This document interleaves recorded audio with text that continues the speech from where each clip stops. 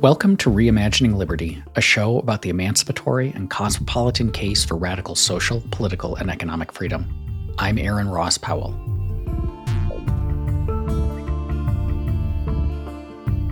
Both the short and long-term impact of AI technologies is unknown, but it's almost certain to be significant. It will destroy some industries, accelerate others, and revolutionize still more. And it seems no one has a lukewarm opinion about AI.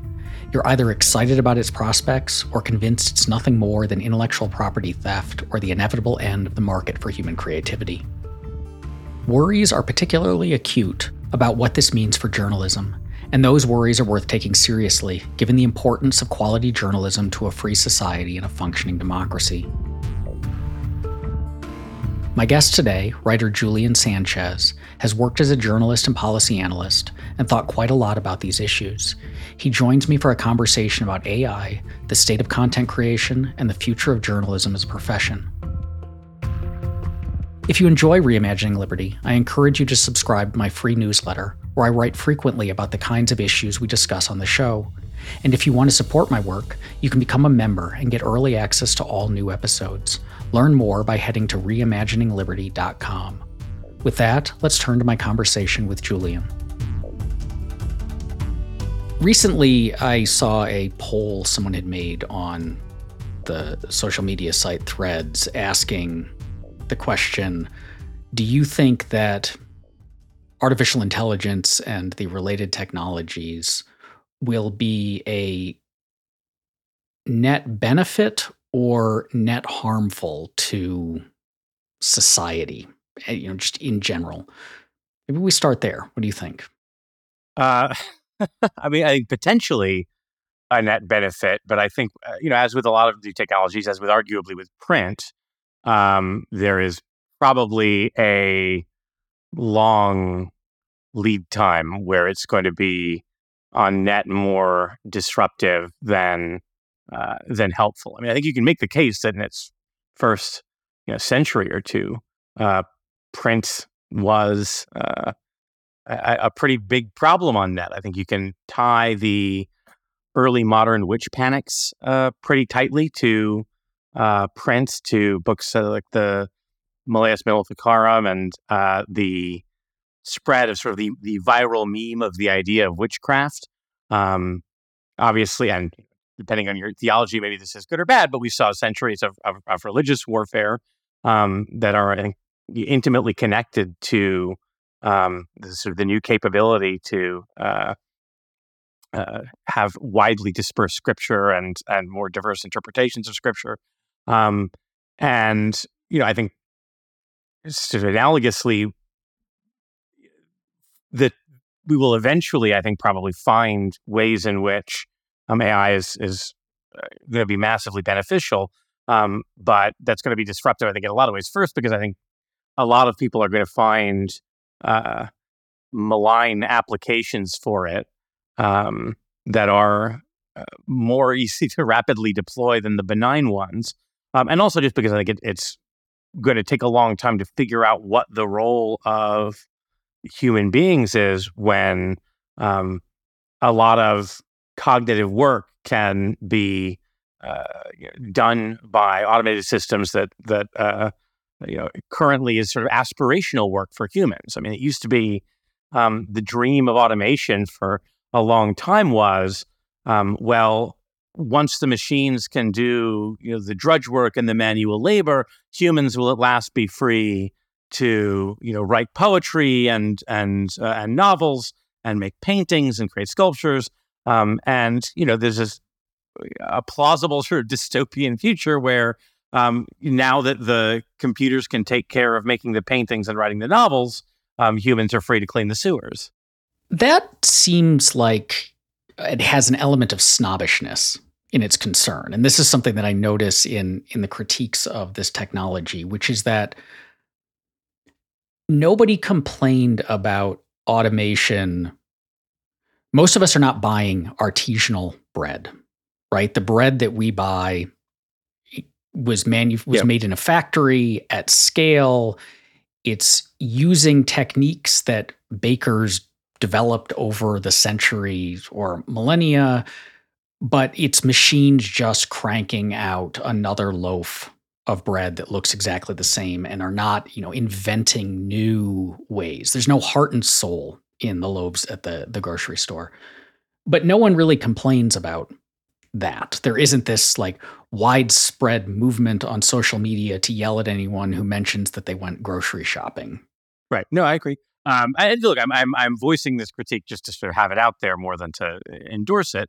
But but I think this goes back to the idea of what is sort of the ideal of what humans are going to be doing in the future. And so, for a long time, the answer to folks who complains that, well, we're going to, the machine looms are going to throw a lot of weavers out of work, and farm machinery is going to throw a lot of agricultural workers out of work was, in the short term, that may be painful. But in the long run, what that means is manual labor will be done by machines, and the jobs that are left to humans are going to be more attractive, are going to be closer to the kind of thing that you would like to spend your time doing.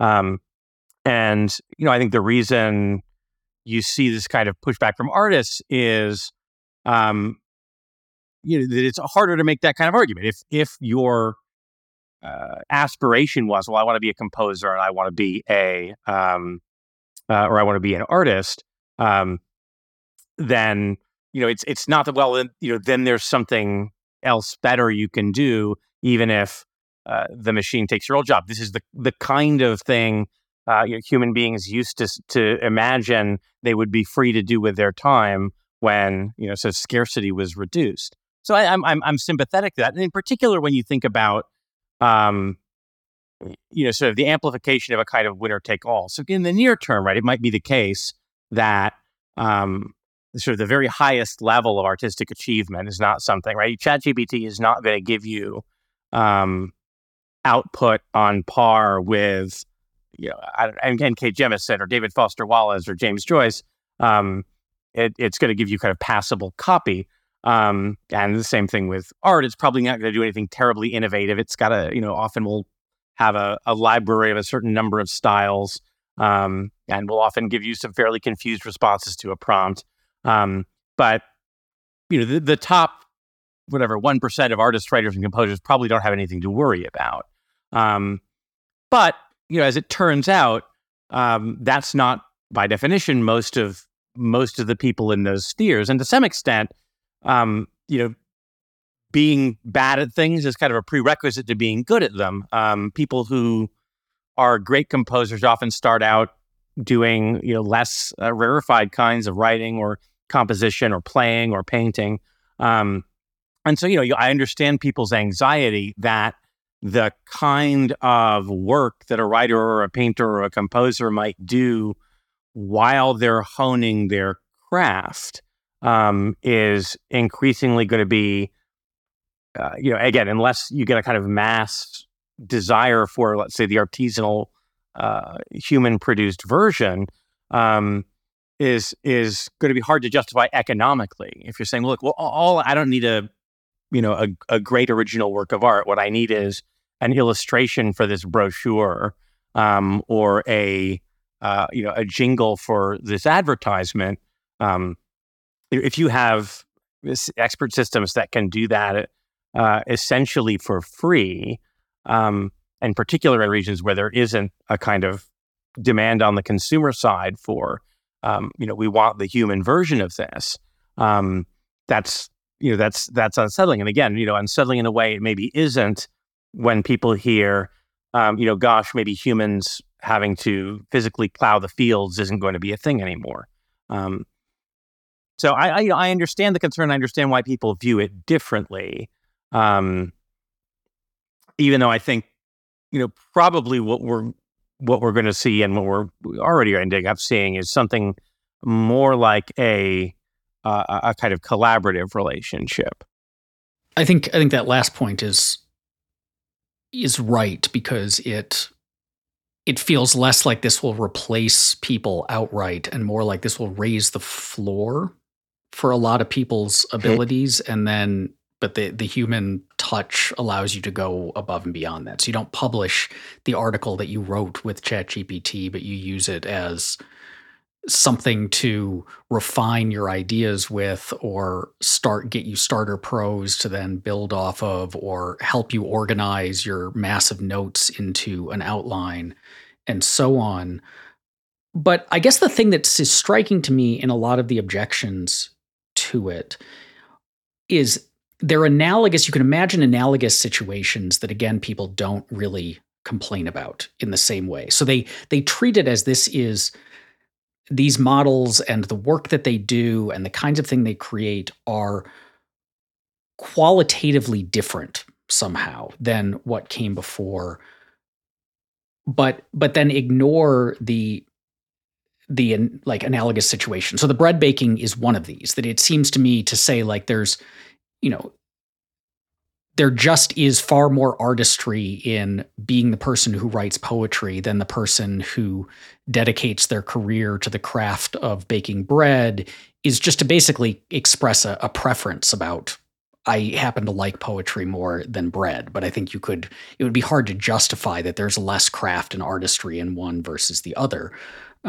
But on the like producing stuff that is cheaper, we have more, as journalism has seen declining, the market for journalists has declined, in part because you had this wave of 20 somethings who are willing to crank out content for content farms at, vanishingly small salaries because they'd live 20 of them in a Brooklyn walk up, and weren't they.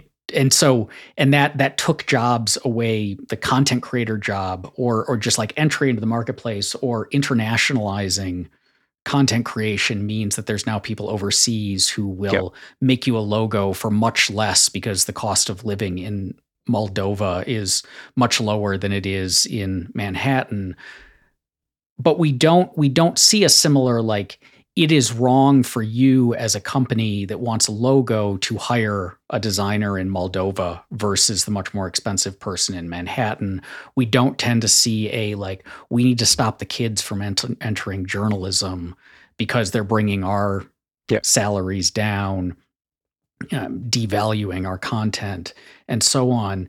And so I guess that's what I kind of keep coming back to, is it's not clear. It seems to be that the objection is, well, this can do it at scale, right? But scale is, there are lots of things that can happen at scale. So that's a quantitative difference. And then part of it seems to be that if you, Julian, want a picture for your wall, you have some sort of moral responsibility to hire a human artist to make that picture versus an AI. And that if you can't afford a human artist, your moral responsibility is to not have the picture versus to get it at a price that you can afford, which might be free or the $10 a month Midjourney membership or whatever. And so that's, I guess at the broad level, that's my hang up with a lot of this, is it seems like the arguments that are made against this tech, if we took them seriously, would also apply in a lot of domains that they're not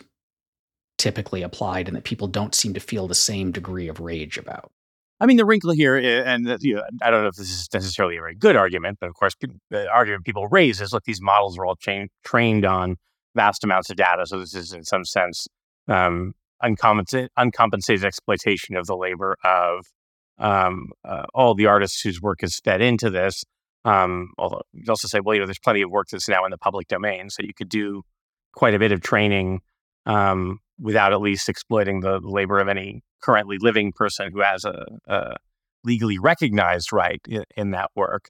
But no, I find that compelling. I think the arguments here are really backwards from anxiety about a world in which it's not economically viable to be an artist or a writer, or at least it's not economically viable for more than some very small number of people to pursue that work.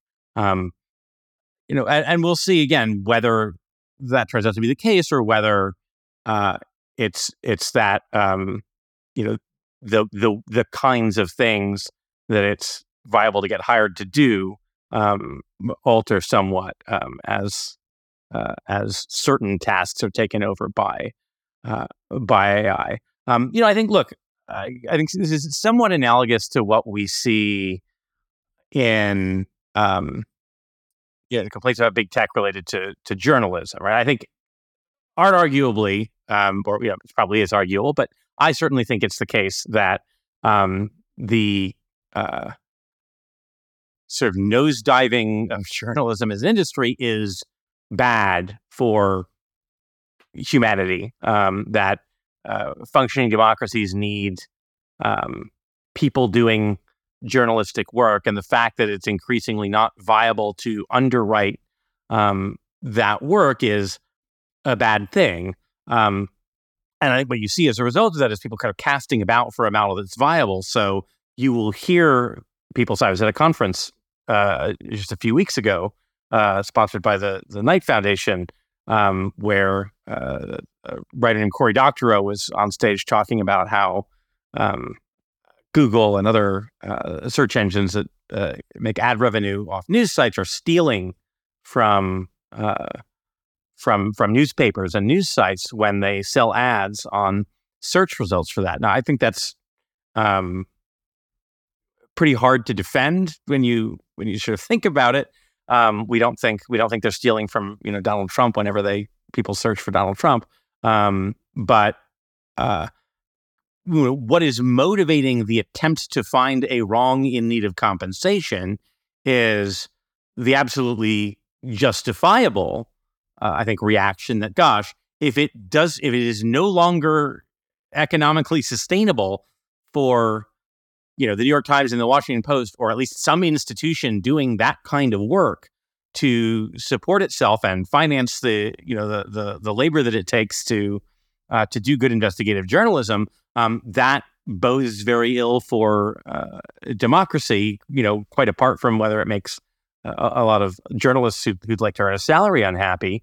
And I think, in a sense, the idea that that's unacceptable then drives you to say, well, then there must be a model that we can justify that makes it tenable again. And so, we can convince ourselves that then, Google search that makes money off news results must be stealing. And so they owe the money that's got to be paid. It's not that the moral argument is in itself credible. It's the sense that, something has to be true that enables us to make it viable to do journalism. So why does the argument or the strategy for argumentation against this technology or its widespread use or its unencumbered use flow in that direction? So why is it that, say, artists who are upset about the potential impact this has on their livelihoods begin with arguments about intellectual property or the nature of creativity, or the human touch, versus just coming out and saying, look, I work in an industry that I think this is going to demolish. My livelihood depends on that industry persisting, potentially growing, and so on. And so therefore this technology is bad because it will hurt my livelihood, or therefore this technology is bad because it will lead to a decline in the kind of journalism that is necessary for a democracy to function well. Yeah. Why hide the ultimate concern versus just leading with the ultimate concern? I mean, I think I do see some people indeed leading with that concern. So it's not that nobody's saying that, but also, in a sense, this is the old bootlegger Baptist syndrome, right? An appeal to your interests is always less generally persuasive than an appeal to a principle. So if you say, well, this will lower or reduce, impair my ability to make a living, one might rightly say, well, new technology often shakes up industries in ways that make people have to look for other work, or lots of things might make it harder for you to to earn a living, and we don't think that's usually a justification for saying we're gonna shut down a technology that's made that harder if it's seen as just I personally am the one affected by this. Whereas if you can make a kind of sort of broader argument about the undesirability of it, that's more appealing to a lot of people. And again, in the case of journalism, at least, I think there is a good argument about the general sort of sustainability, as of yet, at least. There's a lot of kinds of reporting AI can't do because it doesn't have legs and can't just do a lot of things autonomously. Maybe that will change at some point, but for the near future, there's lots of kinds of reporting that are difficult for AI systems to do.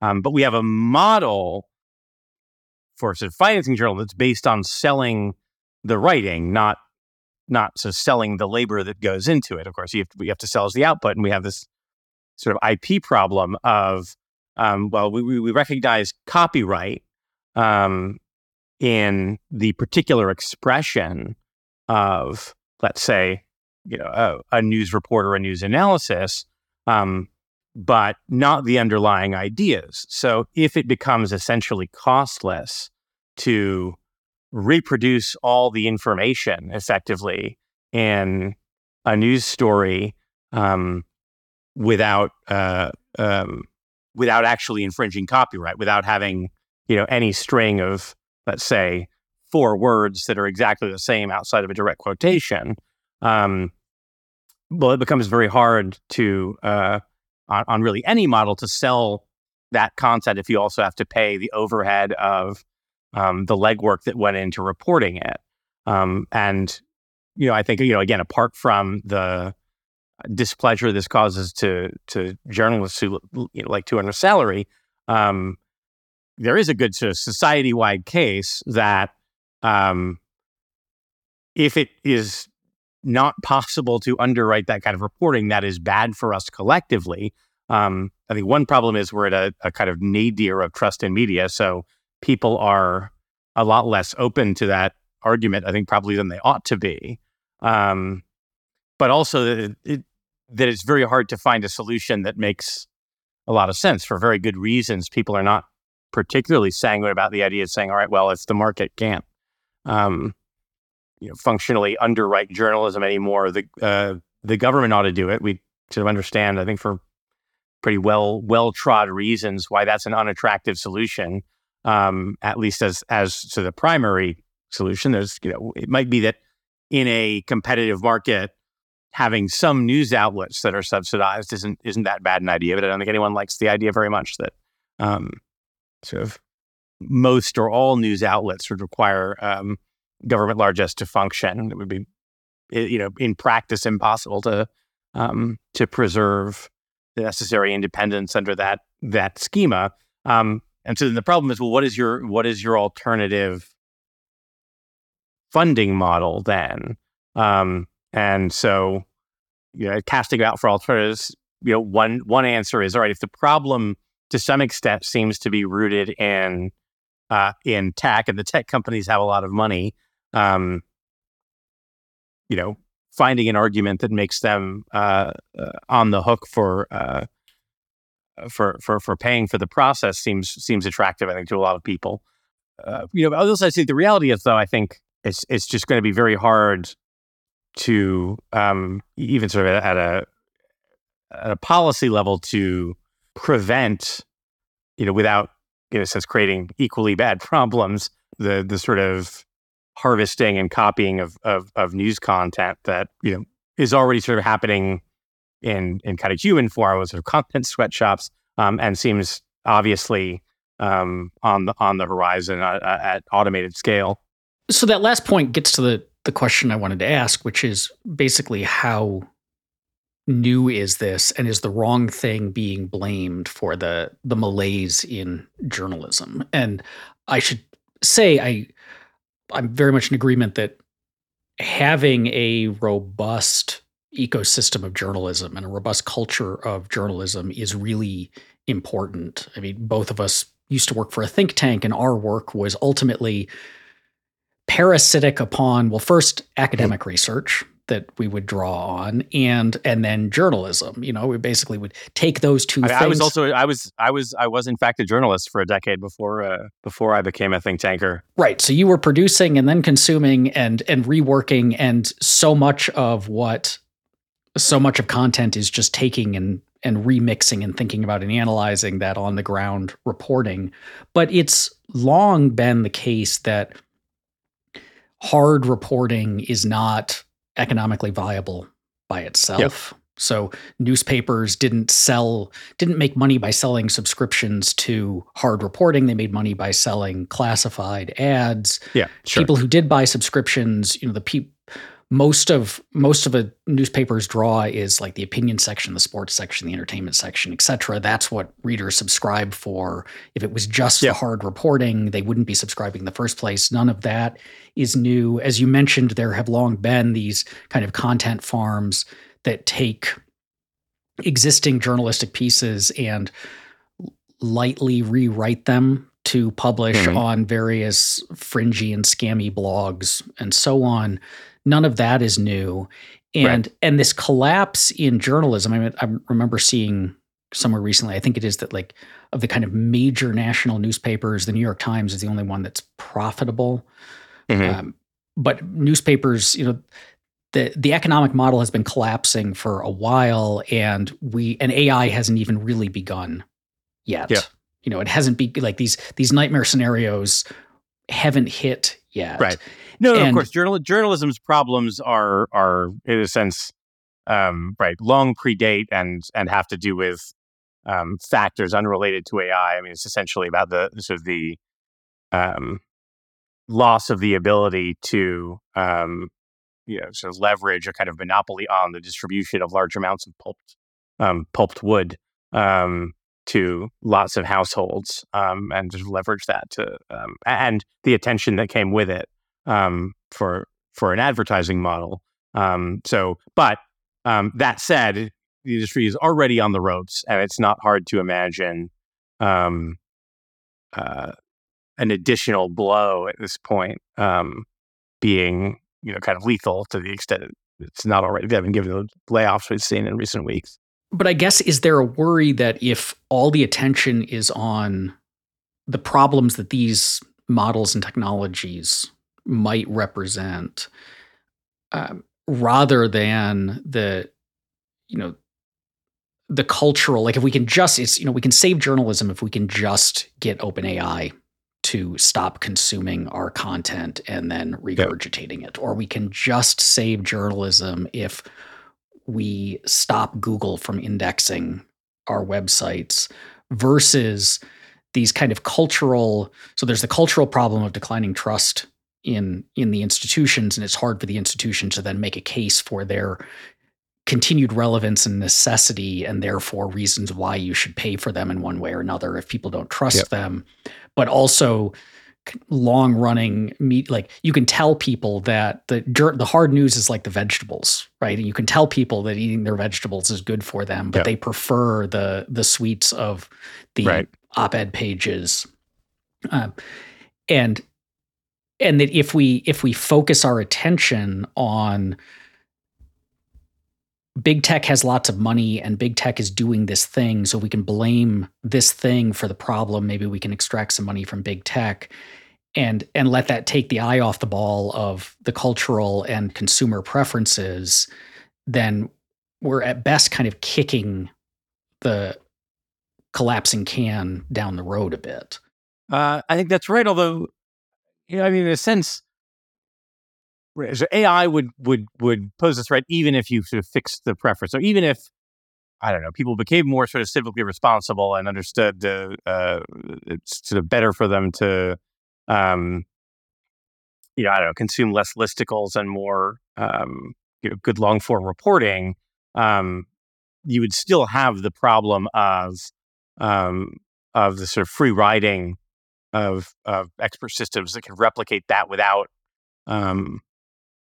violating intellectual property as currently conceived. And so, one answer is, I suppose, is a radical rethinking of how intellectual property works, so that that kind of derivative production would be understood as infringing.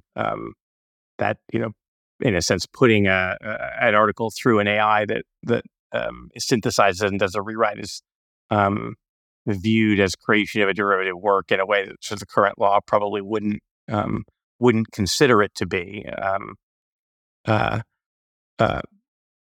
But you run into, I think, again, a lot of problems there with sort of identifying when it's the convenient thing about copyright to some extent, as it currently operates, is that it is, in a sense, based on surfaces, right? Whether whether one piece of music infringes on another does in part depend on whether the composer of the second did actually hear the first piece of music. But when you ask her, well, are they different? It has to do with whether they are essentially different enough to an ordinary auditor that they sound like different pieces. There's not it's not a mathematical or music theoretical definition. It's a kind of ordinary person's response standard. But that at least is in some sense transparent. Based on, I guess, the surface features of the work, and not in interrogating the process that went into composition and what internally happened in someone's brain as they were transforming and synthesizing their influences. I will say one thing that we've seen as kind of a response, both at different levels, let's say, of cultural production, is the very familiar move that we see on things like YouTube and Twitch to, in a sense, sort of monetizing the parasocial relationship with the audience more than the actual content. So you may have sponsors and you may have ads that run on your YouTube video, but the way a lot of the stuff works, in a way, frankly, a lot of Substackers now are operating, is less trying to get people to pay sort of upfront for the content, or even try to monetize via ads the content, but by trying to create a sense of a relationship to the human being behind the work, and a sense that you're supporting a person whose work you appreciate, and not merely consuming the product. And that is, to some extent, I think that leads to some potentially somewhat dubious incentives to create a kind of the illusion of a real social relationship when that doesn't really exist. But we're seeing large enterprises sort of emulate that model as well. So, in the same way that a YouTuber might have a level of Patreon sponsorship where, the content is free, but also if you're a sponsor, you get to do a Zoom chat with them, or you get to be on their Discord and have some kind of communication, maybe even play a game of some kind with them if they're a game creator. And we're seeing other industries are shifting toward something very similar, where you have The Atlantic and other publications, and the New York Times, increasingly moving toward the idea that, well, the prestigious publication is going to create a kind of aura of desirability around a group of people, and then what you can sell access to is a physical event where you're going to go and interact with those people. A few years ago, my partner, we loved doing crosswords together, got as a gift a little event with Will Shortz, where a bunch of crossword fans, paid some amount to go on a Zoom chat and do a little workshop in crossword constructing. So that was fun, and probably not the kind of thing that's going to fund the totality of the New York Times, but I think we're seeing a shift toward emphasis. Again, both sort of freelance creators, but also institutions, toward trying to monetize the sense of relationship to a human, that, again, at least in the short term, is probably not something AI can copy as well. The question is whether again, that's enough to fund the operations of the New York Times. I worry too that I've seen this in like fiction writer communities where for quite a while, it used to be you were the writer, you wrote the book, you sent it to your agent put it in front of an editor at a major publishing house, they published it and marketed it, and maybe you had to go and do some signings somewhere, but your job was just to put words on a page. But that has shifted where even the major publishing houses now basically expect the author to do most, if not all, of the marketing, and you're supposed to be active on social media and building these parasocial relationships in order to sell books. And that's not just time consuming. It's time that you're not spending putting prose on a page in your typewriter. Yep.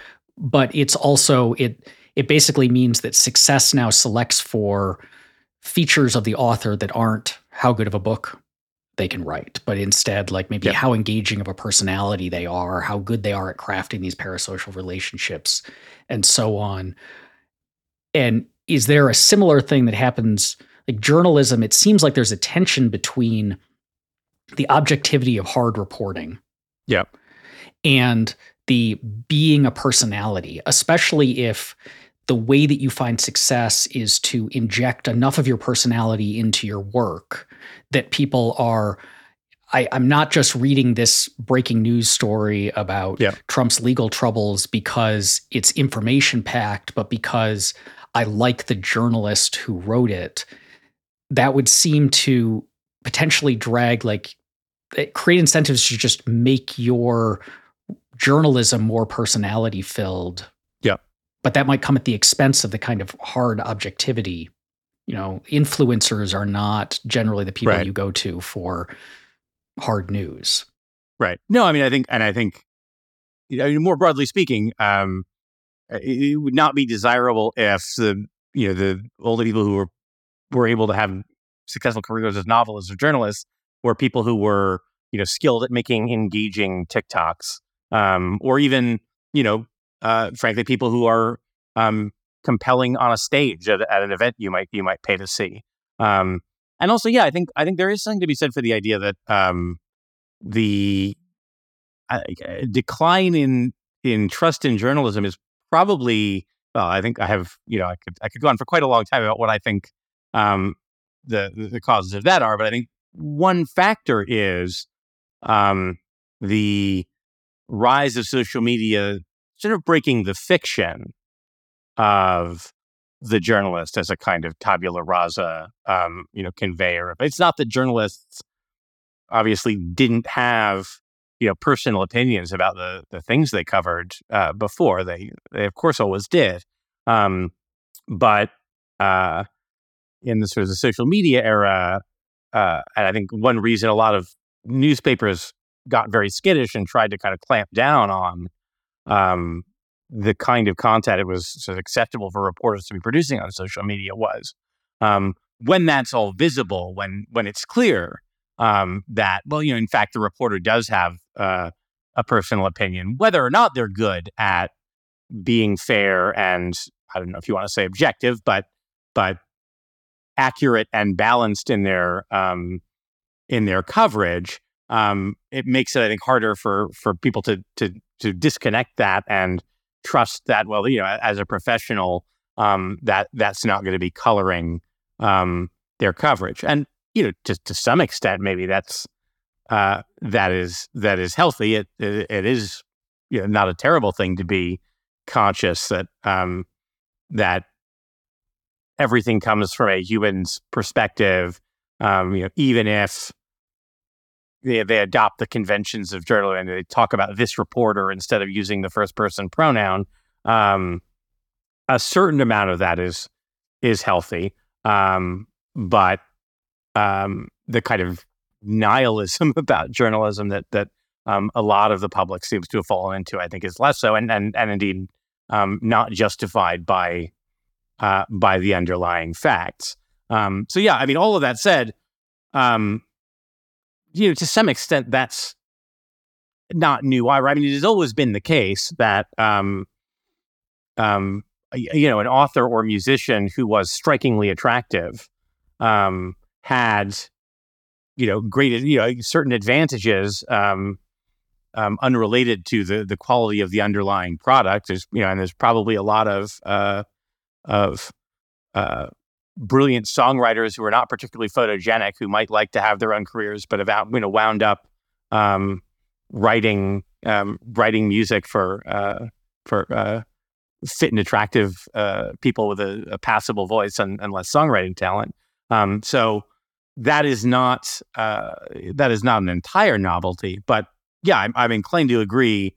It is to some extent undesirable, but in a way, look, the point you were making earlier was that it's always sort of been the case that the model for a lot of these industries has been sort of orthogonal to the underlying product, right? So, the model for journalism was, well, it happens that we are delivering this bundle of pulp paper to people's doorsteps on a daily basis, and that drives a certain amount of attention, and so we can make the money off the fact that there's a bunch of businesses that would very much like people to look at their coupon or learn about the new hair tonic that they're releasing, and so we can get more revenue from that than people are willing to sort of pony up just for the value they're getting directly from the creative work or the journalistic work.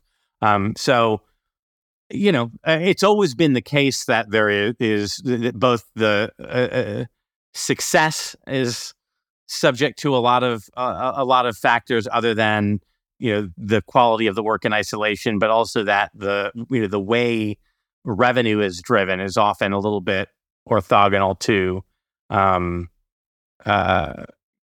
the work in isolation, as opposed to its the way it functions as a hook that makes something else attractive.